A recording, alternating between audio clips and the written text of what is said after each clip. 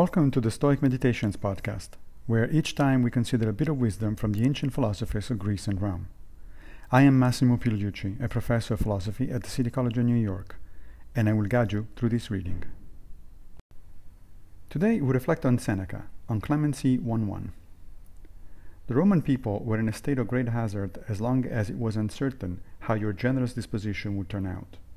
Now, however, the prayers of the community are sure of an answer, for there is no fear that you should suddenly forget your own character. On Clemency begins with a flattering portrait of Nero, for which Seneca is often criticized.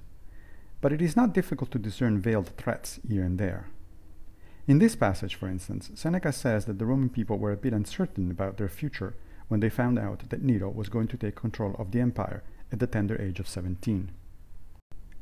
Even just saying this could have been construed as treasonous speech on Seneca's part.